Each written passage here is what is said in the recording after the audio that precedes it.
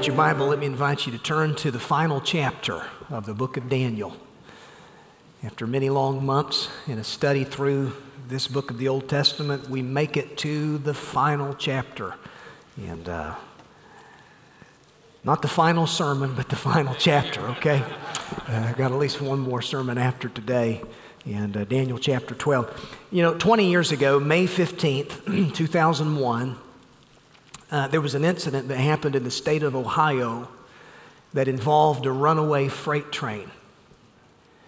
Now, the identification number on the locomotive itself was 8888, which resulted in this particular incident becoming known as the Crazy Eights incident. Now, basically what happened was this. Due to operator error, it was at a rail yard just outside of Toledo. This particular engine began rolling on its own with no engineer inside. And so before too long, it was barreling down the tracks at 51 miles per hour, along with the 47 cars that were connected to it, some of which were loaded down with hazardous materials. Now, as you could well imagine, panic ensued. Derailers were put on the tracks in an unpopulated area to try to force the train off the tracks, but it was no use. Officials even tried shooting an emergency fuel cutoff switch, but that too was of no use.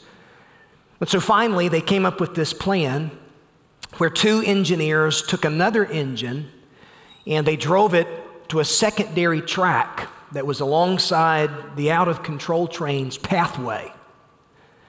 And so after the runaway train rolled past, they pulled behind it carefully, and sped up until they were finally behind that last car, and they moved ever so closely to the runaway train until they felt the clack of their engine locking on to the last car. And so they immediately began to apply the brakes until they were finally able to slow down this runaway train slow enough to where another engineer could sort of jump on the engine and apply the brakes on that engine. And so disaster was averted. And I read that and I thought, well, I guess they were all glad that they didn't come off the rails on the crazy train, okay? But here's the thing, for a lot of people, the world seems like a ride on one big crazy train, especially these days. We've got war and genocide, there's division, fear of economic collapse and fallout, bigger and bigger government. You add to that the rise of cancel culture. We may be tempted to wonder where the engineer is on this train that seems to be running out of control. Well, Daniel comes along and he shows us that the chief engineer is right where he has always been. He's on the throne, seated in a place of power and in perfect control. And folks, let me tell you what he's doing. He's moving the train of human history down the track of time, and you can rest assured that he's going to bring us into the station of his everlasting kingdom. And that's the overarching message of these 12 chapters of Daniel. But as we come to this last chapter, chapter 12, again, keep in mind that the last 3 chapters of the book are a prophetic vision of the future that's given to Daniel for the sake of God's people.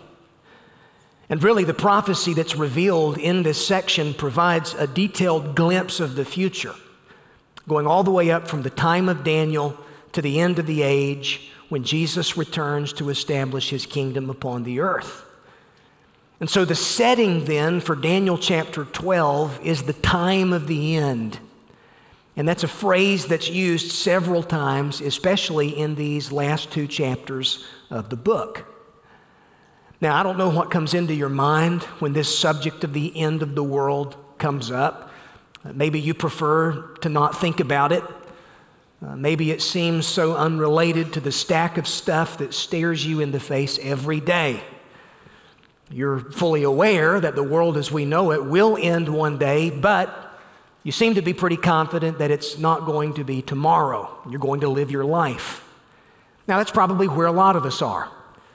And while it's true that we shouldn't be preoccupied with, the end times and all things considered about the end times in an unhealthy way, we do need to think about it in a biblical way and in a very realistic way.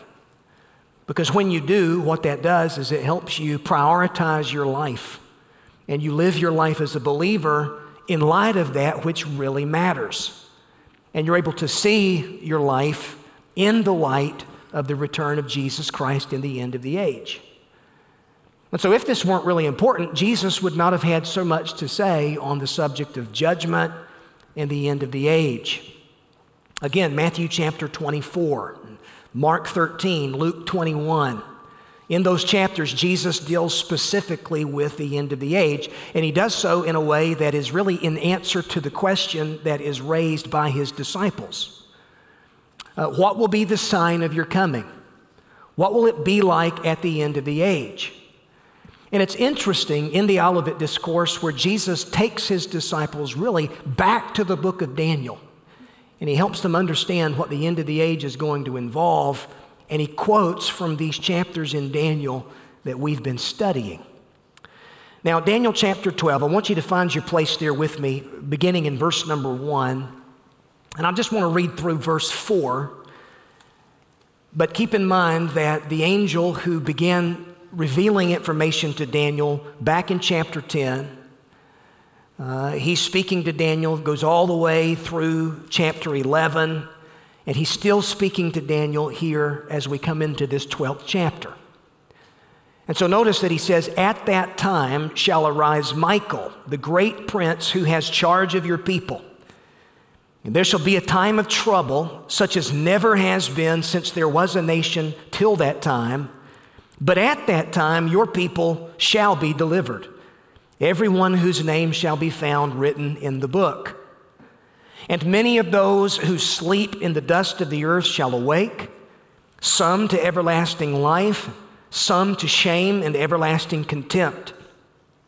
And those who were wise shall shine like the brightness of the sky above, and those who turn many to righteousness like the stars forever and ever. But you, Daniel, shut up the words and seal the book until the time of the end. Many shall run to and fro, and knowledge shall increase." Now, I want to stop reading there, but I want to speak from this subject this morning, the time of the end. Upon reading these verses, as well as the verses that follow and make up this final chapter, it's obvious to the reader that the theme that's being addressed, that's being covered, is the end of the age. In fact, that Hebrew word "end," it's used at least 10 times in these final 2 chapters.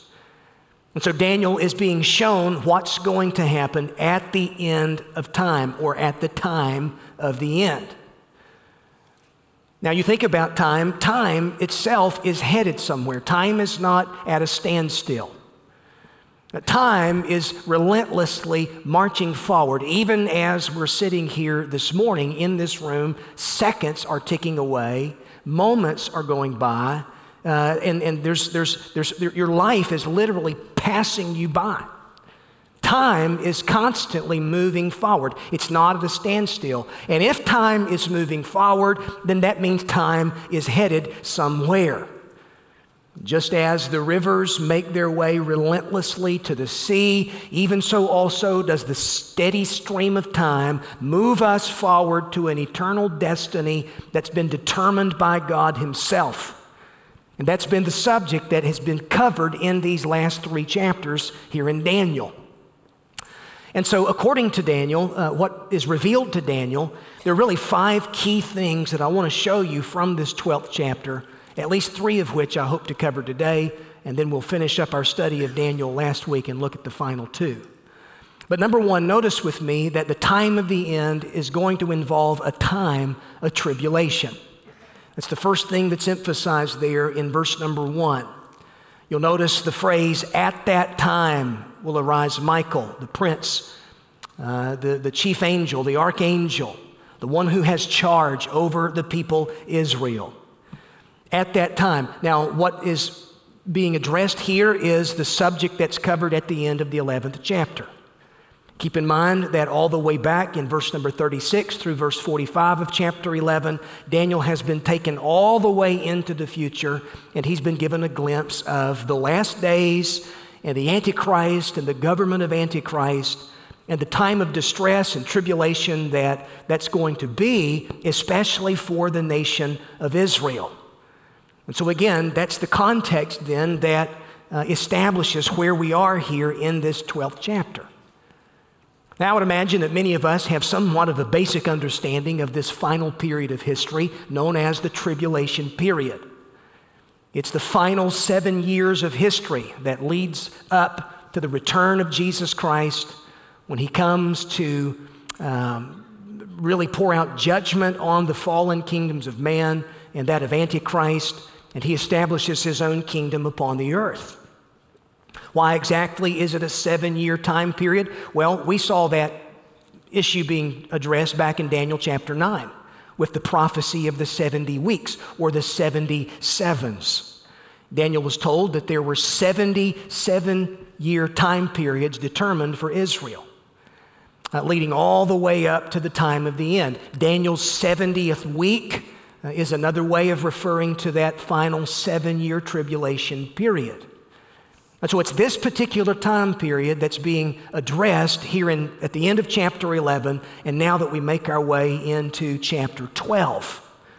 Again, 3.5 years into that tribulation period, the Antichrist will commit the abomination of desolation, which signals the halfway point. That's something that was referenced back in chapter 7 of Daniel. Again, chapter 9 of Daniel, it's something that's emphasized here in chapter 11. But that's followed up by a time of great tribulation, especially for those who are of Israel. Now, about this time of tribulation, there's some key information given there in this first verse. To begin with, notice the defender of God's people who's described. At that time, the time of the end, shall arise Michael, the great prince who has charge of your people. And so really, in what's going to be a time of unparalleled hardship, Daniel's prophecy is intended to be a comforting promise. Now, let's not miss that, especially as we come to this last chapter. We've covered some things that really would make the hair stand up on the back of your neck as far as the last days are concerned. A time of tribulation, time of trouble, a time of wrath, a time of hardship, time of difficulty, and there's a lot of chaos, it would seem, that's being described in these chapters as far as the last days are concerned. And if we're not careful, we can allow that kind of stuff to really trouble us. But folks, prophecy is not given for the sake of troubling you as a believer, but providing you with comfort in the midst of the chaos. And the comfort that we take away from Daniel is this comfort: God is sovereign above it all. And God is at work in the midst of it all. And so that's intended to be a comforting promise for God's people, especially Israel, who are going to be experiencing such difficulty in the last days. And so again, Michael, who's described here, this is the archangel. He's only mentioned a handful of times in Scripture, but every time he's mentioned, it's always in reference to defending God's people in some way, defending Israel in particular. Now, you're really able to understand this first verse here when you see it in its context, and you go all the way back to chapter 10, where Daniel is sort of let in on this spiritual conflict that's raging in the heavenly places, and how what's really happening on the ground in terms of political chaos and turmoil and trouble and all that, largely it can be explained by those invisible, unseen forces that are at war with one another. Holy angels and unholy angels. The angel that comes to Daniel tells him that he had been resisted by the prince of Persia. That's reference to the unholy, demonic power behind the throne or the kingdom of Persia. And so we see from Scripture how these thrones of fallen humanity, especially those that fight against the people of God and fight against the truth of God, man in his lostness, man in his empire of dirt, Behind that empire are these demonic powers. And yet, here in chapter 12, we're told that standing behind the people of God is the archangel Michael himself.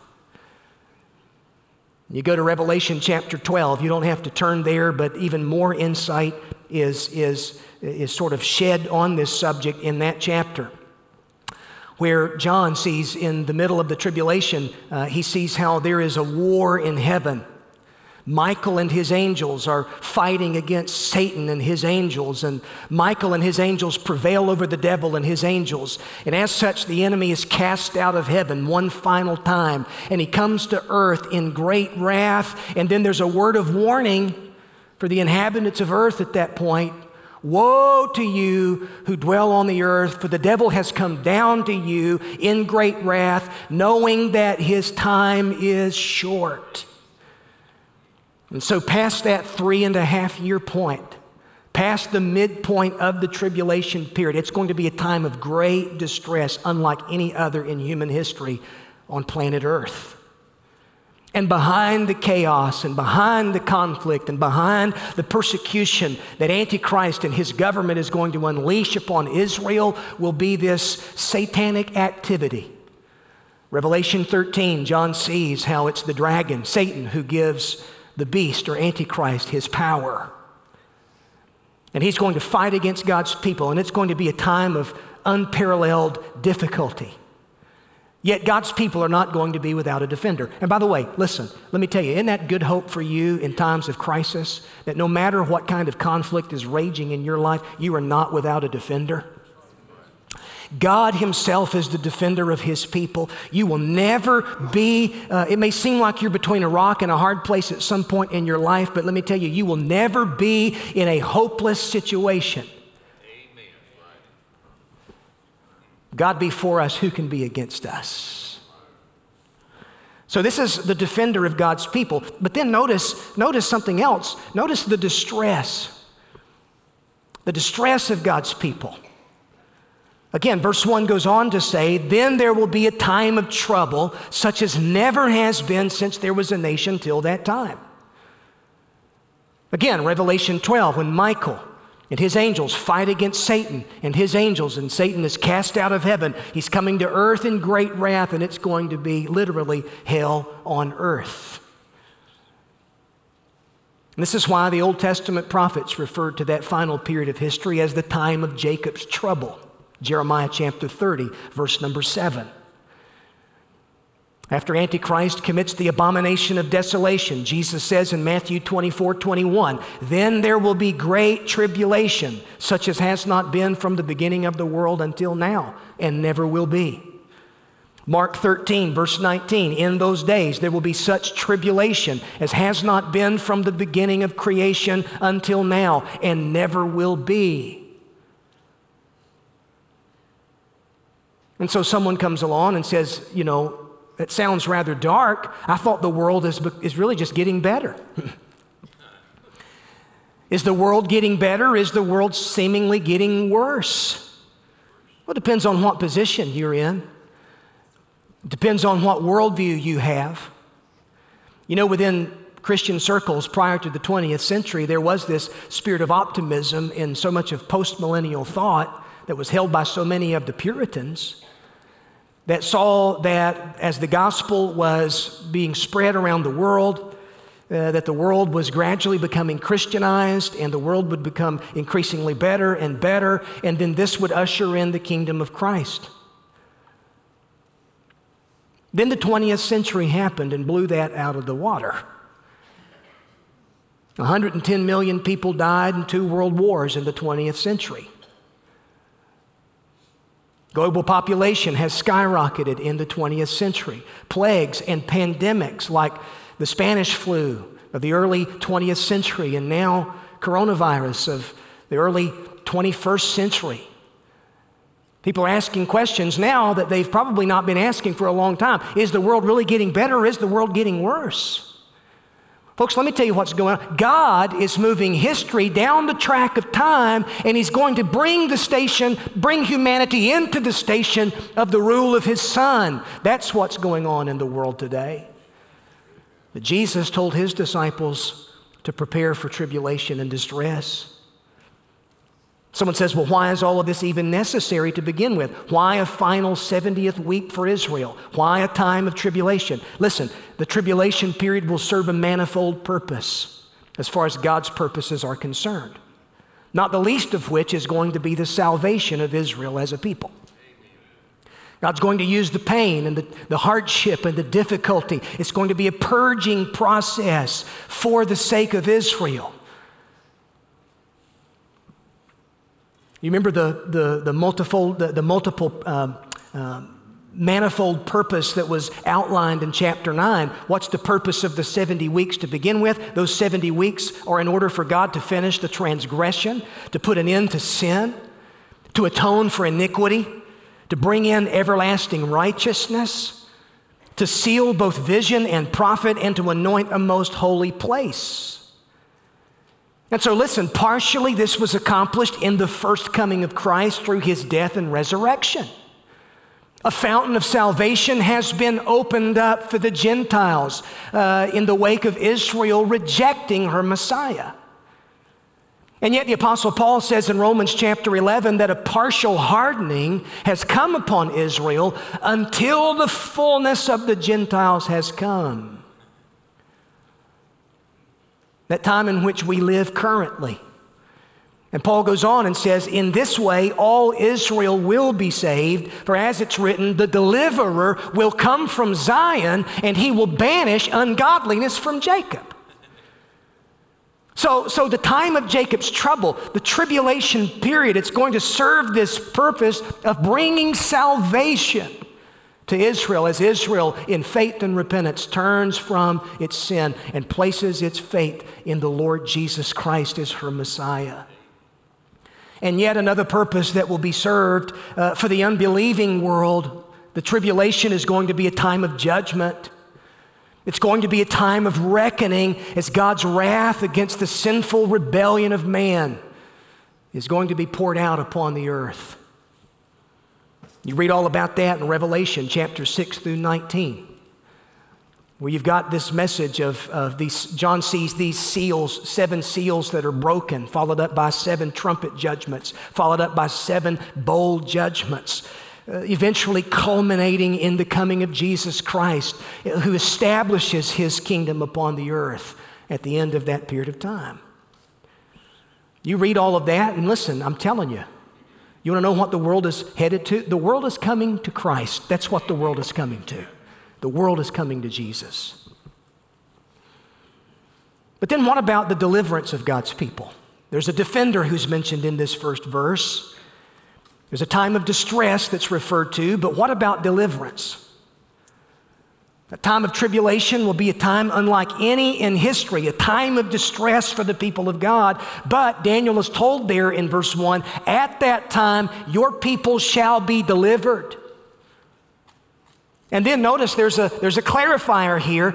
Everyone whose name shall be found written in the book. I love that word delivered there. It's a word that means to be rescued. It sort of carries this idea of slipping away. What the enemy is going to intend to destroy the people of God in the last days, God's going to defend. He's going to preserve. He's going to protect. He's going to deliver his people. And in that way, this promise that was made to Moses and to God's people in Deuteronomy chapter 4 is going to be fulfilled. Deuteronomy 4:30, when you are in tribulation and all these things come upon you in the latter days, you will return to the Lord your God and obey his voice. So there's a clear promise there that God is going to preserve a remnant. His people are going to be delivered. God will not forget the promises that he made to Abraham, the promises that he made to David, the promises that he made to his people. And everyone whose name is written in the book is going to be saved. Now let me tell you something. You know that God keeps a record? God keeps a book. And in fact, in Revelation chapter 21, in the New Jerusalem, the city of God, you know that the only ones who will be citizens of that city are those whose names are written in the book of life. The very book that I believe is being referred to here in Daniel chapter 12, verse 1. You know, we've got a membership roll here at our church. We've got 3,000 some members, half of whom the CIA, they don't know where they are. Let me tell you, there's a book that's more important than the membership book here at Green Street. Our government, the country, as citizens of this country, you've got a social security number, your name's written in the book. But there's a book that's far more important than the registry of citizens as far as the United States of America is concerned. What matters more than anything else is whether or not your name is written in the book of life. Whether or not you are in Jesus Christ. And so in the final analysis of it all, that's the only distinction that really matters. You see judgment's coming. You know that judgment, there's a judgment that awaits a world of unbelief. How can I be saved from that coming judgment? Let me ask you a question. Is your name written in the book of life? Because if your name is written in the book of life, if you are in Jesus Christ, let me tell you some good news. You've been saved from the wrath which is to come. You've been delivered from that wrath which is to come. So in this time of the end, it's going to be a time of tribulation. And then notice something else. Secondly, it's going to be a time of separation. Those whose name has been written in the book, they're going to be delivered. And then verse 2, many of those who sleep in the dust of the earth shall awake, some to everlasting life and some to shame and everlasting contempt. So there's going to be a final separation.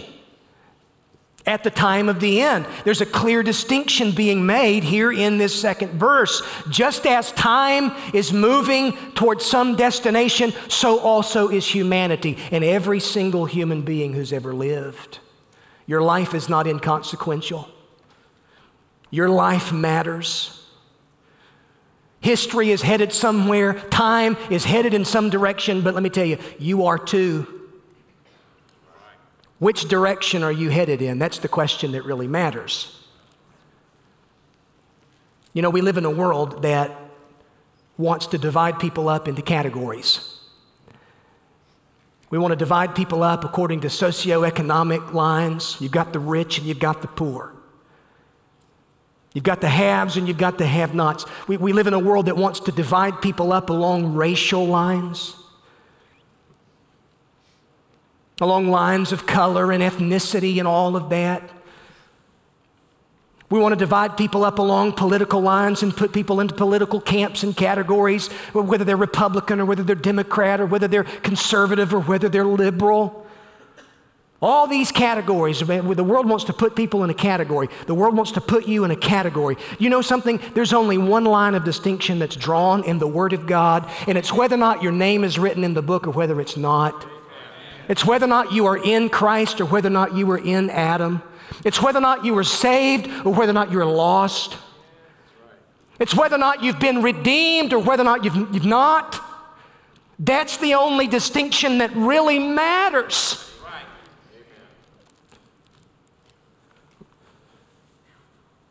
And so Daniel sees here how this line of distinction is clearly drawn. At the time of the end, many who sleep in the dust of the earth, that is, those who've died, those who've experienced physical death, they shall awake. And some will awake to everlasting life, while some will awake to shame and everlasting contempt. And so this is referring to the resurrection. Now, let me tell you something. A lot of people think that the resurrection, that's a doctrine that only comes out in the New Testament, that it's not anywhere to be found in the Old Testament. And while the full revelation of it's not seen until you get to the resurrection of Jesus Christ, let me tell you, the doctrine of the resurrection is here in the Old Testament in seed form. It couldn't have been more clear to Daniel. Other passages. What about Job 19, verse 25? Job says, I know that my Redeemer lives, and at the last he will stand upon the earth. And then Job says, after my skin has been thus destroyed, yet in my flesh I shall see God. after death takes its toll on my mortal body, I know that in my redeemed flesh, I will see God. Isaiah 26 and verse 19, your dead shall live, their bodies shall rise. You who dwell in the dust, wake up and sing for joy. Psalm 16 verse number 10, you will not abandon my soul to the grave, nor let your Holy One see corruption. You make known unto me the path of life. In your presence there is fullness of joy, and at your right hand there are pleasures forevermore. David is prophetically writing of the Lord Jesus Christ and his resurrection. And the Apostle Paul comes along, and in 1 Corinthians chapter number 15, he says that Jesus Christ and his resurrection is simply the first fruits of a future resurrection that will follow of those who are in Jesus Christ. And that's what Daniel is being shown a little bit of here in this second verse. There's going to be a resurrection for the people of God. That seems to me a lot of y'all have forgot that truth. It seems that so many of us have bought into the fear and the peddling of fear. And the ultimate trump card that the enemy of our soul has is that fear of death. But for the believer, for the child of God, there is no fear of death and dying, because we serve a God whose Son is raised from the dead. And this is the message of the Bible. And this is the hope of the Christian, that there is a resurrection morning. And if you've ever lost a loved one who's died in Christ, you have reason to rejoice, because you know that at the end you're going to see them again on that resurrection morning. There was a Roman philosopher, I believe his name was Aristides, who wrote, I can't remember what time of persecution, Christian persecution it was that he wrote. I think it was the Domitian persecution under the Roman Emperor Domitian, but he made a comment about the Christians, how Christians went to their deaths in the Roman arenas and how they triumphantly carried their dead off to be buried as if they were victorious. And Aristides, it puzzled him. He wondered how Christians could live their life with such hope in the face of such impending doom and disaster and persecution. But those of us who are in Jesus Christ know the answer to that, don't we? And the truth of the doctrine of resurrection, folks, means that, listen, people die, but they live on somewhere. Death is not the cessation of human existence, contrary to what this secular culture wants you to believe. The world around us wants to constantly tell you that this life is all there is. Therefore, get all you can while you can. Live it up, because once you're in the grave, that's it. That's all she wrote. Party's over. But there is a hereafter. And the Bible says that the wages of sin is death. Genesis chapter 3, the curse of sin brought about death. Adam was clearly told that in the day that he disobeyed God and ate from the tree from which he was forbidden to eat, that he would die. In the day that you eat of it, you will die. And Adam died spiritually. And eventually Adam died physically. And now, listen, every person who has ever been born in Adam as a descendant of Adam has come into this world in spiritual death. And no matter how young and how strong and how viral you may be, let me tell you something. Physical death will come for you at some point also, if the Lord tarries is coming. And we've been surrounded by physical death and the stigma of all of that and the fear of all of that this last year of our lives. You turn on the news and you see the number of people who've died in our country from the virus over the last year, and all of that can be a scary thing, especially if you don't know Jesus, because it seems so final. And yet, Daniel is told here that there is indeed a hereafter. The Word of God emphatically says that the dead are still alive. Everyone who dies is alive somewhere. Death does not terminate human existence. You will live on somewhere after you die. The question is, where will you live? Where will you be? Those who die in the Lord, the Bible says to be absent from the body is to be present with the Lord. For the believer who dies, it's to be ushered into the presence of God, awaiting that future resurrection at the coming of the Lord. But for the unbeliever who dies, the unbeliever is reserved in a place called hell, awaiting final sentencing. And in Revelation chapter 19, chapter 20, let me tell you something, that final sentencing is called being thrown into the place of the lake of fire. And everyone whose name was not written in the book, that's their eternal destination. That's if you don't know Jesus. Listen, don't you think there ought to be a sense of urgency with the church today, with the message that we've been entrusted with to preach?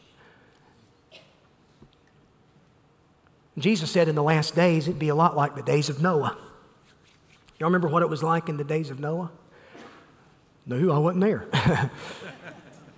You read Genesis chapter 6 and you read all of that in the days of Noah. What were people doing? Jesus even said in Matthew 24 that they were eating and they were drinking and they were marrying and being given in marriage. In other words, they were living life and they were pursuing the desires of their heart and they were going on with life as if life was just going to continue being this way. The writer of Hebrews says that Noah was a preacher of righteousness. Noah preached the message of judgment for 120 years. And I can hear the culture of Noah's day. Oh, that crazy preacher. Man, he's been preaching this message about a flood for years. Not a day of Noah's life went by where he didn't warn people of the coming judgment. And I can hear the hammer swinging, and I can hear the nails being driven into the wood as the ark is being built. All the while, what's Noah's generation doing? They're scoffing. Updating their social media status, planning their next vacation, planning weddings. And somewhere, somebody felt the first raindrop on the back of their hand. But by that point, for Noah's generation, it was too late. Same thing is going to be true in the last days, according to what the Scripture says. And the time of the end is going to be a time of tribulation. And it's going to be a time of separation. It's going to be a time of investigation. People are going to be running to and fro, Daniel learns, and their knowledge is going to be increased. And in the last days, people are going to be trying to find out answers to it all, what's really going on. But listen, those who are in Jesus Christ are described as being wise. And they're going to shine like the stars of heaven for all of eternity. Would you stand with me as we pray this morning?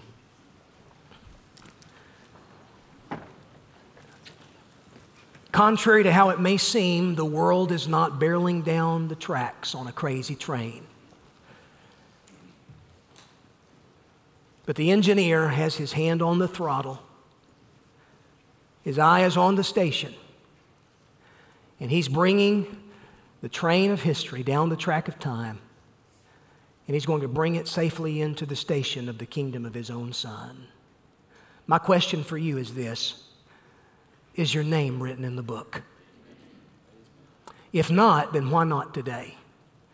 Why not seize the opportunity to turn from your sin and place your faith and trust in Jesus Christ before it's too late? Every head bowed and every eye closed. Lord, thank you for the truth of your prophetic word. And God, as it becomes so obvious to us that we are one day closer to the time of the end than we were yesterday, God, may we be ready as a people. Lord, I believe that we've been saved from the wrath which is to come, those who are in Jesus Christ. Rapture is in store for your church. But Lord, we've got a mission mandate. and a gospel to preach. And that gospel is good news, but it's only good news to the one who understands the bad news. And the bad news is that sin is the human problem. And sin puts us on a collision course with the judgment of God. And we need to be rescued. We need to be saved. But Christ suffered and died on the cross so that we can be saved from the wrath of God and saved from an eternal judgment. Because judgment was poured out on Jesus in the sinner's place. Death plunged its stinger into the body of our Lord Jesus on the tree. And he emerged on the third day from the tomb, the conquering king in victory and in power. And now, as those who are in Jesus Christ, there is no fear of death and dying, no guilt in life, no fear in death. This is the power of Christ in me. And from life's first cry to final breath, Jesus commands my destiny. Lord, save men and women today by your grace and mercy. It's in Jesus' name we pray. Amen.